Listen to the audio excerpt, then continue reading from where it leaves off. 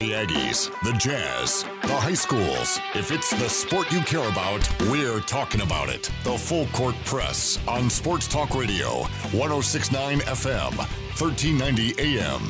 The Fan.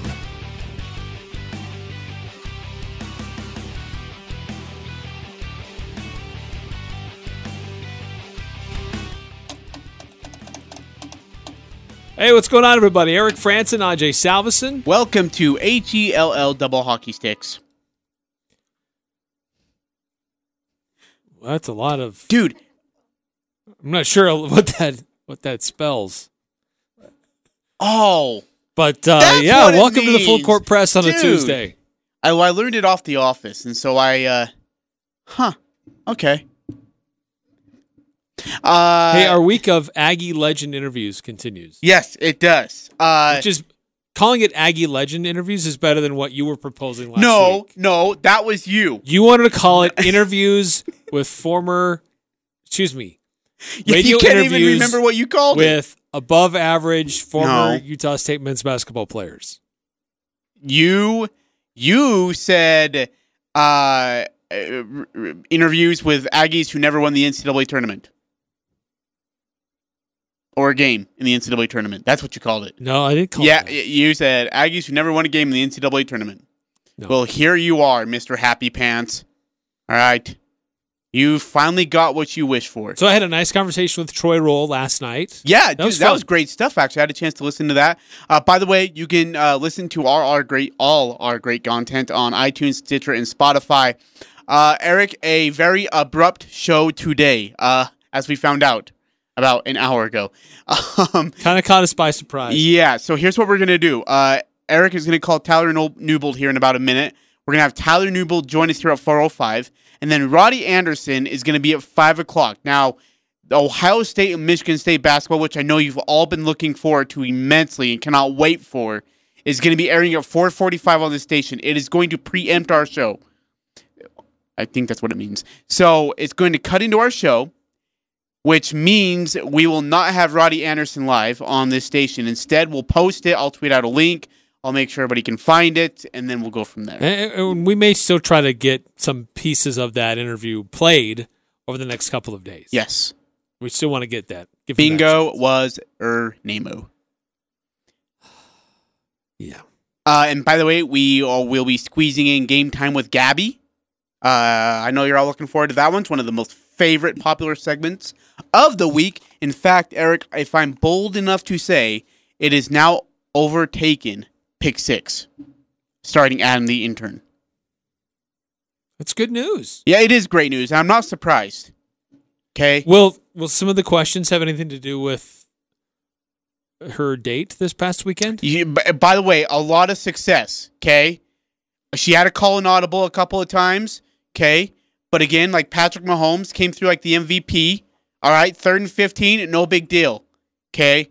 We're going to go deep. Bam. Connection. Firehouse. Here we come. It was just great work by Gabby on making adjustments when necessary to get the great execution to be successful. And that's what it's all about, in these kind of games. You want to make sure you execute and on the fly. Now, what we don't know is obviously, the dance, favorite song to dance to, what was the highlight of that dance, specifically the dance, because, the day is like whoopity-doo-dah, all right? Lunch or dinner, whatever it is whoopity-doo-dah. But the dance, okay, that is the main event. In fact, what was your... We'll ask you later, Game Time with Gabby. Gabby intern. We're going to get all the full deets on date night. I'm excited. She's giving me the glare, but she's been giving me the glare since she got here this afternoon, so she'll be all right. Game Time with Gabby at 4:25, give or take. He's not answering, is he? I'll hit him up. But yeah, Tyler Newbold here coming up shortly. Roddy Anderson at 5 o'clock, and then tomorrow we've got some good stuff. Tomorrow we've got A couple more interviews. We got 2 interviews on Wednesday, 2 interviews on Thursday, 2 on Friday now, actually. More interviews with former Aggie basketball players. Legends. Yes, legends. Legends who actually played a historic role in the Aggies' success. Legends who were vital to a conference championship. Legends who were vital to a appearance in an NCAA tournament. And this team, the 2009-2010 team, made it to the NCAA tournament. They faced Texas A&M, and if I remember right, free throws got the better of them. If I remember right, they struggled at the free throw line, and that's what cost them a 69-53 loss to Texas A&M. And, you'll hear from Coach Morrill on Friday, by the way, which I'm so excited about. But I can only imagine how frustrating it is to get to the NCAA tournament, have a good season, but get just absolutely screwed by the NCAA selection committee on seeding. I can't tell you how many times I was like, yeah, they're going to be an 11 seed, a 10 seed, a 9 seed. Nope, we're a 13 seed. You're a 14 seed. You're a 12th seed. Even though you're one of the easily the best teams on the western side of the states. The selection committee was horrible and screwed the Utah State Aggies over time and time again. If they do them right, they probably win a couple games. Many times over. All right, so our series, I'm going to call it a series. No, because you called it all Aggies who didn't win an NCAA tournament game, which I thought was pretty hard. I never. So I said, I let's never call it called Aggie it that. Legends. I never called it that. Our series of interviews with former Aggie legends. I like that better than the other title that you were proposing. I did not give that title. And one of those is Tyler Newbold. He was a part of a great stretch of games in this seasons of success for Utah State. He joins us now here on the Full Court Press. Tyler, thanks for joining us today. Yeah, thanks, guys. Thanks for having me on. I appreciate it. You're getting me out of work for a minute, so I love it. Whatever we can do to help the people have to do less work. That's what we are all about. Yes. I'd rather talk about basketball than do work, right? So. Oh, glad we cleared that up. Hey, this 2009-2010 team that's going to be honored on Saturday night against the Aggies face Boise State at the Spectrum. This team, it was something about Coach Morrill and having winning streaks in conference games. And this one had to reach a streak of 15. 15, including, if I remember right, was this the game? Yeah, it was. 79-72 at Nevada in overtime. What was the toughest environment you played at during your conference time? Oh man, yeah, that's a good. I'd probably have to say Nevada, just for the fact that at that time we both had some really good solid teams, and they obviously got some really good fan support too. So as far as environment goes, that was a tough battle. I feel like we had like a mutual respect with Nevada, whereas like some of the other groups that were a little tough to play at with like New Mexico State, their fans were brutal, and we didn't have much respect for those guys. But so there was just kind of a different feel at Nevada where there was definitely a mutual respect. Both teams respected each other, but we had some great battles, and it definitely, to your point, at their place, it was definitely a tough environment. And yeah, that game you referred to, I remember that vividly. It was a tough game, and we got the W at the end. But I remember I had a shot to win the game at the buzzer, and I kind of barely missed it. So that was frustrating. That would have been awesome to have a game winner, but we got it done. I hit a three in overtime. I remember that, so I redeemed myself there, and then we ended up getting that win, which was really fun. So. Tyler, I want to ask you, your teammates, your junior year, they voted you as the player that best represents Utah State basketball, and that wasn't the first time they did that. What did that mean to you, and what do you think that represented? Yeah, I mean, those every time they voted me for something like that, like that meant more to me than pretty much anything. Just to know that the teammates that I love, that I go to battle with, that I work every day with, that we go through the grind of a season with, to know that those guys, like, respected me like that and looked to me in that way, like that's just something that it was great. Like I loved being a part of the team. I loved being a good teammate. I loved kind of the camaraderie that we had, which every college team doesn't have. And just being able to be put in that position and kind of represent the school that way is something that I love and I continue to love. And I as far as that goes, I always cherish that, just knowing that, hey, these are the guys that are internal, that are here every day with us, and to have their respect that way was really a great honor. Tyler, these day and age, it seems like a lot of kids from Utah County go to Salt Lake City, go play at the University of Utah, go to BYU University, even go to UVU. You chose to come to Utah State. What was the recruiting process like to get you to come here? Yeah, so it was interesting. Like, the University of Utah was actually the first school to offer me, and this is going to make me feel really old, and I guess I am older now, but Rick Majerus was actually the very first person to offer me. And then shortly after, and Utah State had been on me at the time too, and they'd been working on talking with me. Shortly after Rick Majerus offered me, shortly after that was his kind of like leave of absence from health, and he had his issues where he kind of stepped away for a minute. And then eventually, like, he left, and I think it was Ray Giacoletti, if I remember right, came in. Yeah. Said that he still wanted to honor the scholarship and whatnot, but it felt awkward and it felt weird, just for the fact that I didn't hear from him very much after that. And I definitely wanted to go somewhere where I felt like really wanted, and I felt comfortable with the staff, and I just didn't have that feeling with the University of Utah. I loved Utah State from the beginning, just from going. I had been to games up there as a kid. Both my parents did go to Utah State, so I was aware of that, how awesome the spectrum was, and just understanding and knowing that the environment that I'd be able to play in up there was a huge confidence thing to me. As far as BYU goes, it was always funny just because I'd never really actually heard from them until the very, very end, like a week or two before I actually committed to Utah State. So by that point, I was kind of beyond even thinking about them.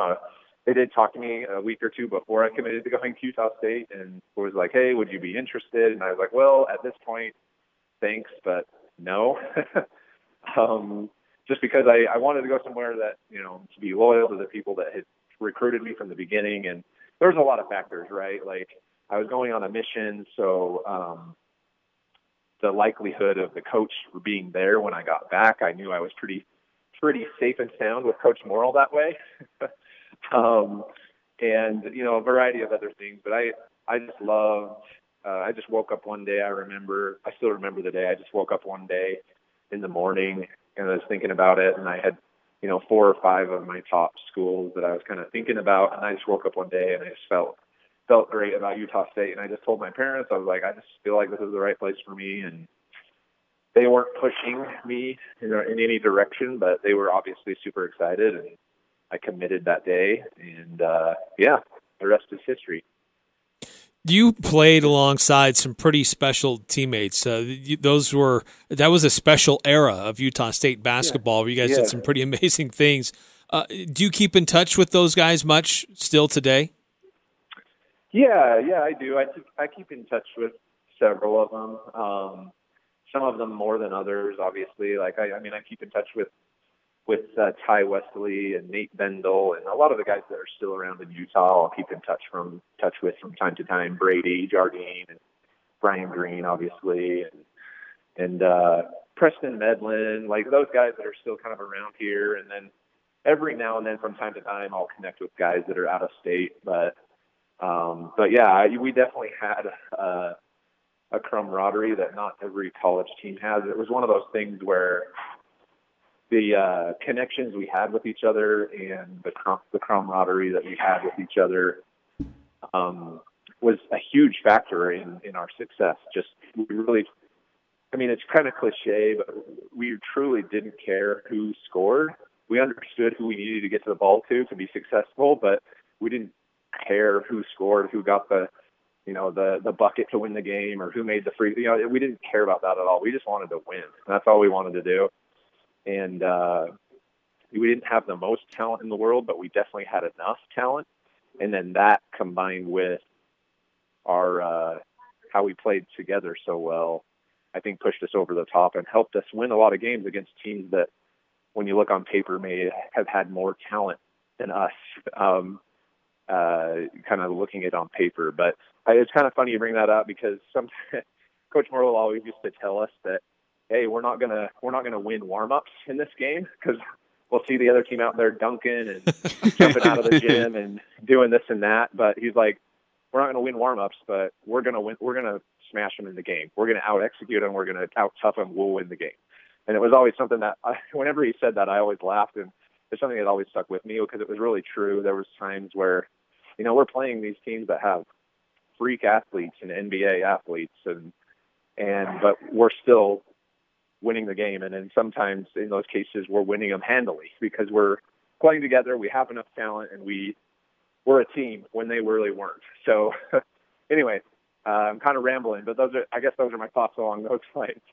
Well, I remember Stu Morrill. Here again, just a reset. We're talking to Tyler Newbold, former Aggie player, a basketball player, and played in the late 2000s, early 2009, 2010. There you go, 2000. Yeah. Well, freshman year 2007, 2008, graduating in 2011. But I remember Stu Morrill, in thinking about your team and your group, the teams that you were a part of, always praising that this was a group of really high character guys. He was always really high on your character of that group, and that he could rely on you guys. He wasn't always having to deal with other issues that some other coaches had to deal with, or that he had to deal with teams in years past.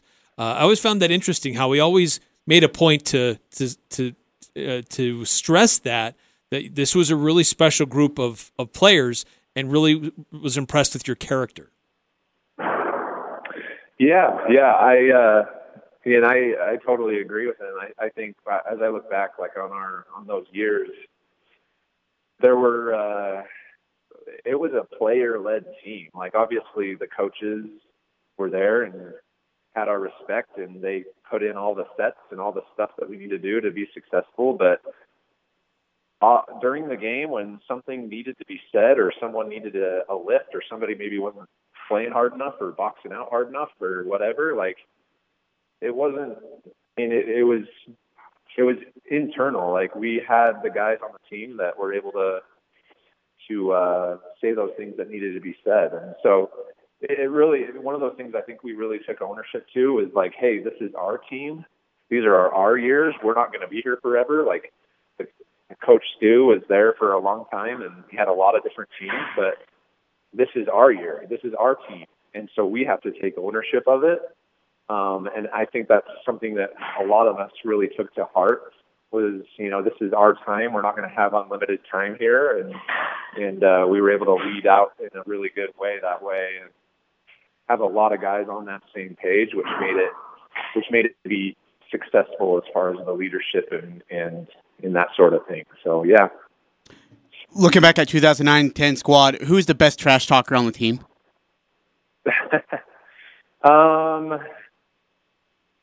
Was Brian Green was he a bit of a trash talker at all, or is he pretty quiet?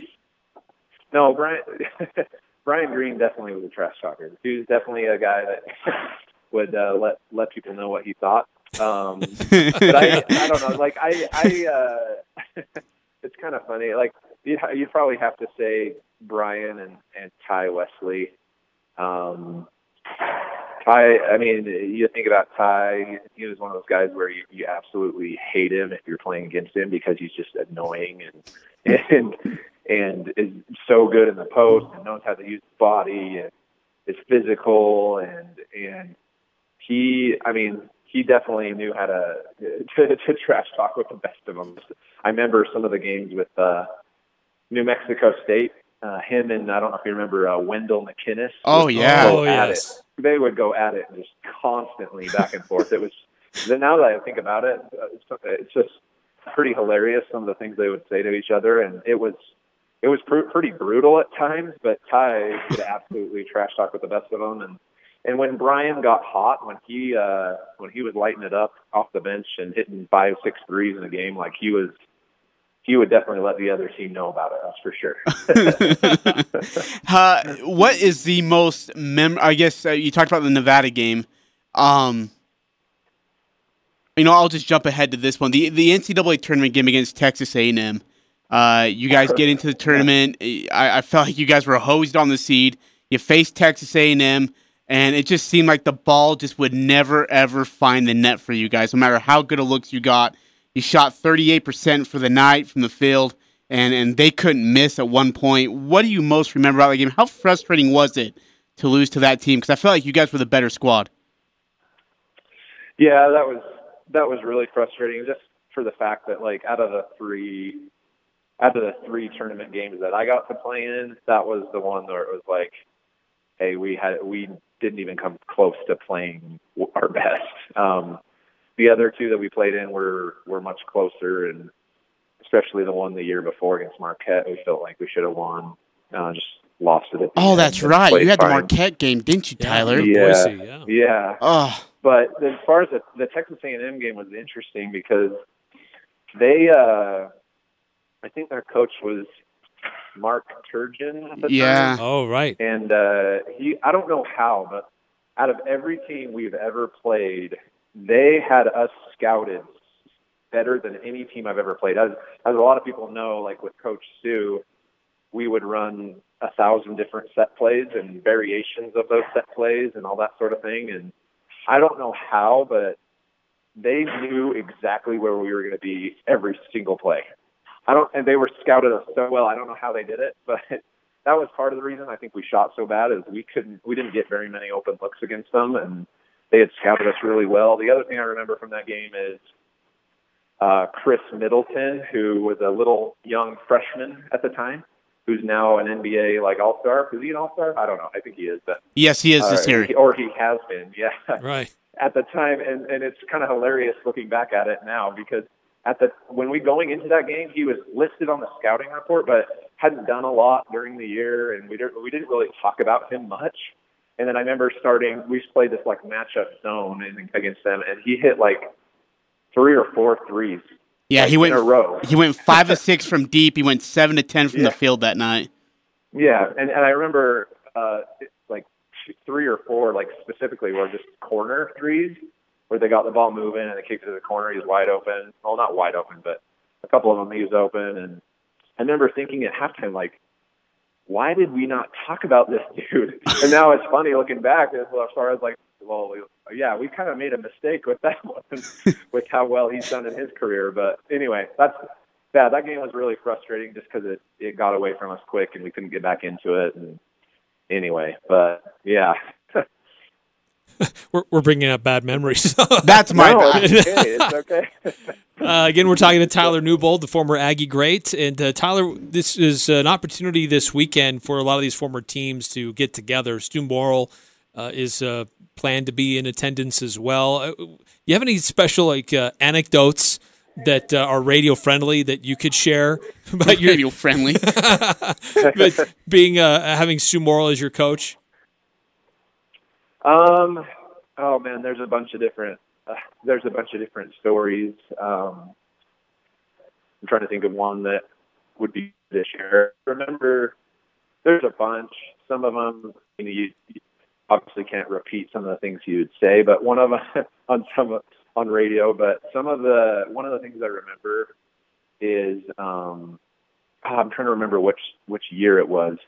There was one year that we were going to play at Boise State, and I remember before the game he would obviously talk to us and give us a little bit of a pep talk or whatever. It really wasn't usually too much as far as that goes, but I remember when we went and played at Boise State, it was a huge game.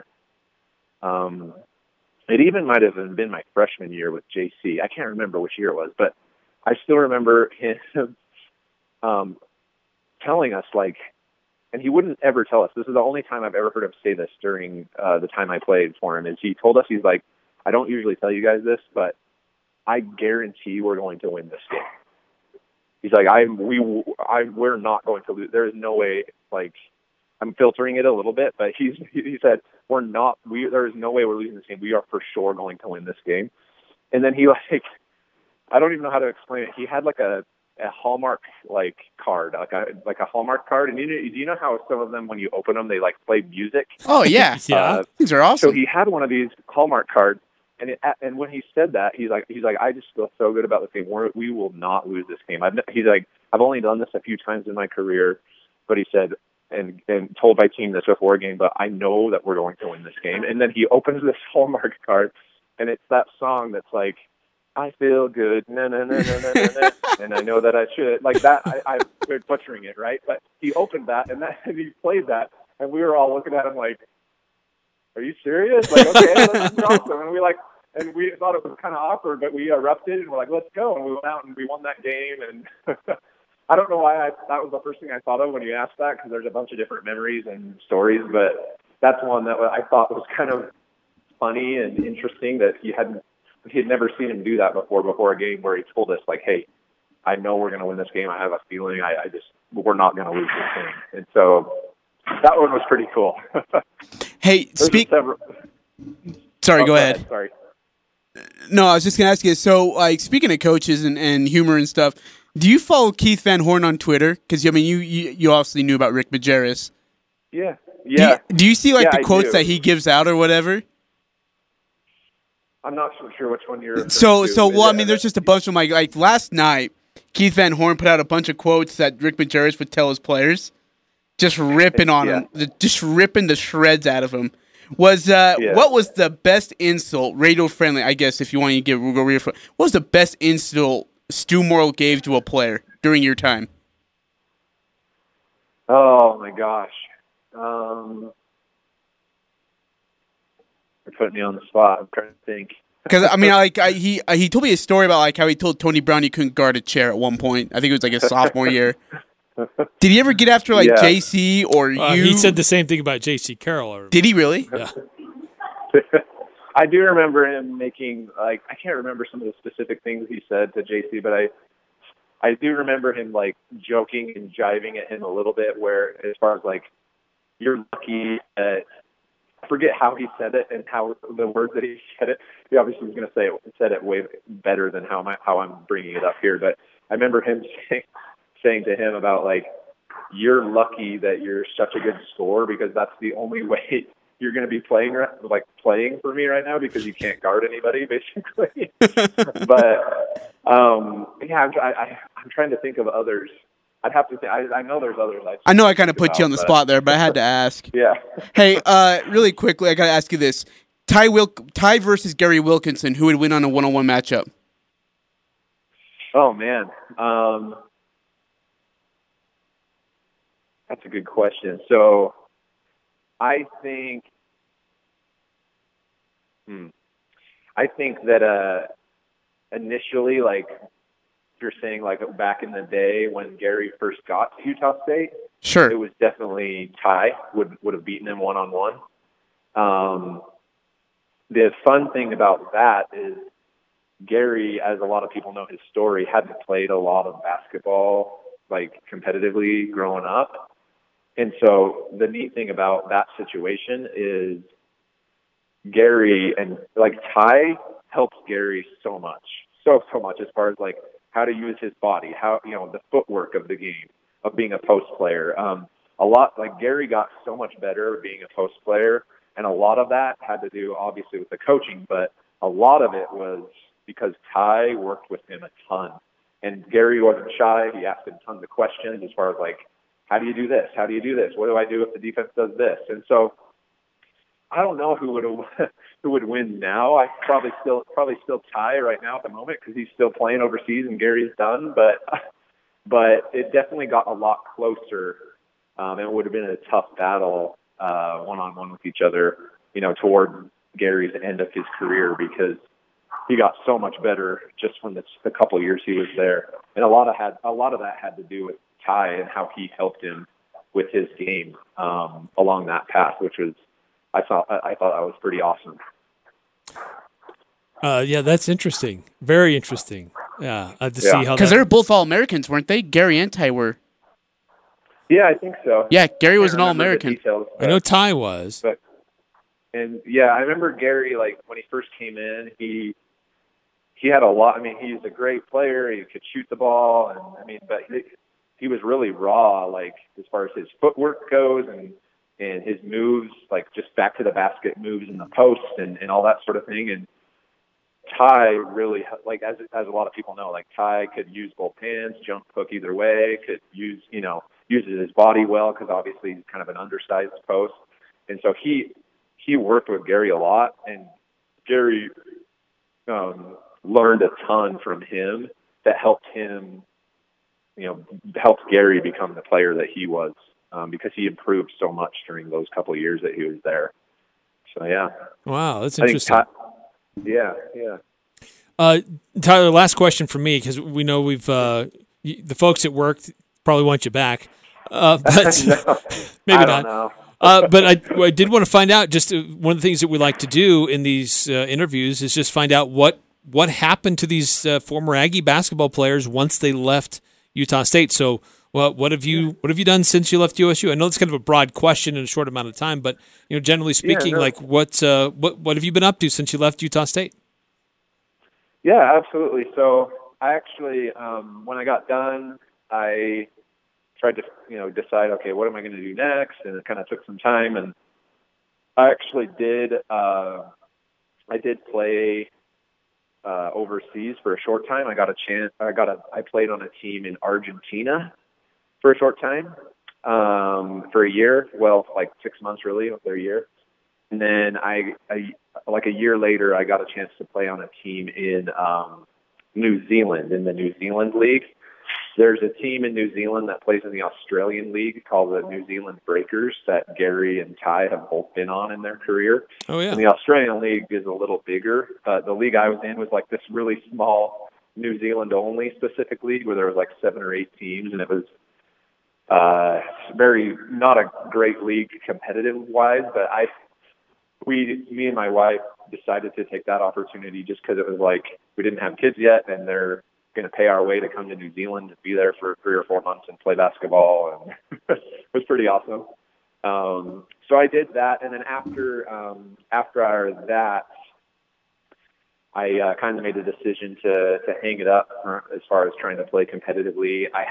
I would have regretted not at least giving it a shot, and at that point, after those couple of years, I didn't have any regrets at that point. Kind of wanted to go a different direction and start my real career, I guess, what I needed to do. And so since then, I've worked for a couple different software companies on the sales side. And then currently I work at a company called Weave in Lehigh. It's one of the, if anyone knows the Lehigh area, it's all the Silicon Slopes, all the new tech companies. It's one of those big buildings that's right there. And I work with a lot in this role. I work with our partners, a lot of the partners that we work with. So kind of relationship building and helping each other become successful and that sort of thing. So